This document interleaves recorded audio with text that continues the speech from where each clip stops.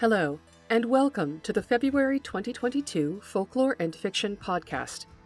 My name is Kelly McCath Morin.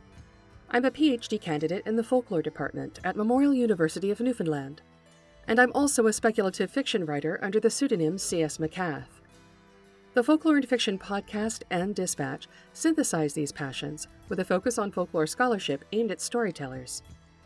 You'll find the Folklore and Fiction archive along with the rest of my work online at folkloreandfiction.com. Interested listeners will find a link to the current dispatch in the show notes, where a more comprehensive record of this episode can be found, including a bibliography and other references.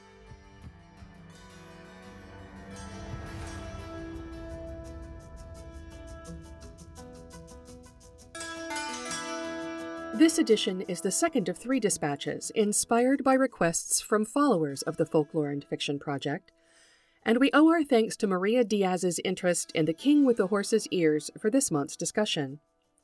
In it, I'll be exploring the central motif in the tale via several folk narratives and discussing themes found in their plots. The King with the Horse's Ears is an Irish folk narrative found in Patrick Kennedy's 1866 edition of Legendary Fictions of the Irish Celts. Kennedy reproduced the tale from Owen Jordan's telling of it and, quote, endeavored to retain his style of narrative, but alas, it is more than 30 years since we sat near his throne, that is, the big kitchen griddle in Tombrick, end quote. Earlier in Kennedy's introduction, he refers to Jordan as, quote, poor Jordan, end quote, and adds that, quote, he was suspected of believing in the existence of fairies and their dwelling in particular localities, such as the Rath of Cromogue, end quote. I mention these introductory pronouncements because I read a blending of Kennedy's voice with Jordan's in the tale, and I would argue that Kennedy's somewhat patronizing opinion of Jordan sometimes overshadows the text. Dispatch readers should also note that the tale is written in an affected Irish vernacular, resulting in alternative spellings for many words, while podcast listeners should note that I read it with less inflection than it warrants, out of respect for the teller. The King with the Horse's Ears. The story I'm going to tell you is not to be met every day. I heard little Tom Kennedy, the great schoolmaster of Rosard, say that he read it in the history of Ireland, and that it happened before the people were Christians. It's about a king that never let himself be docked only once a year. He lived in some old city on the borders of Carlow and Kilkenny, and his name was a queer one. Laura Longshach it was. So as I said, he got his hair cut once a year, and tale or tidings was never after her to the barber that done it. About 7 unlucky fellows got the honour, and after that, Dickens a barber would come for love or money within a hen's race of the castle. So the king made an act of parliament, that all the shavers through the country was to cast lots, and if anyone that got the short straw dared say boo, down went his house.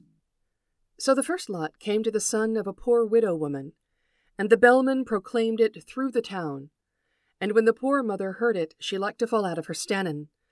But as that wouldn't save the poor fellow's life, she thought better of it, and run up the street like wildfire till she came to the palace gates.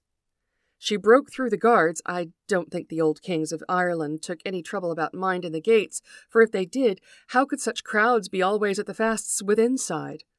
She broke in, as I said, and came to the big stone hall, where the king was taking his tay, if it's tay they used in them days.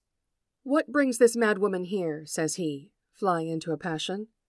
Go, says he to the butler, and put the guards into the dungeon, for letting me be disturbed at my breakfast, and bid the drummer give 'em 30 lashes apiece with a cat o' nine tails.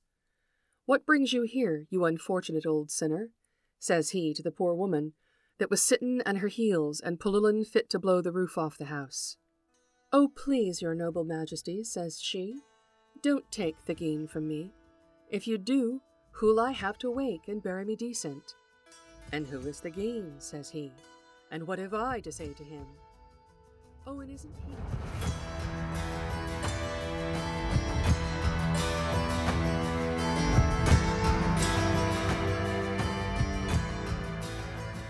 This episode of the Folklore and Fiction podcast is a preview, and you can listen to the full episode on the Folklore and Fiction website. Just click on the dispatch link in the show notes or go to folkloreandfiction.com and sign up for a free account. Thanks very much for your interest. Copyright 2019 to 2023. Kelly S. McCath Morin. All rights reserved unless Creative Commons licensing is specifically applied.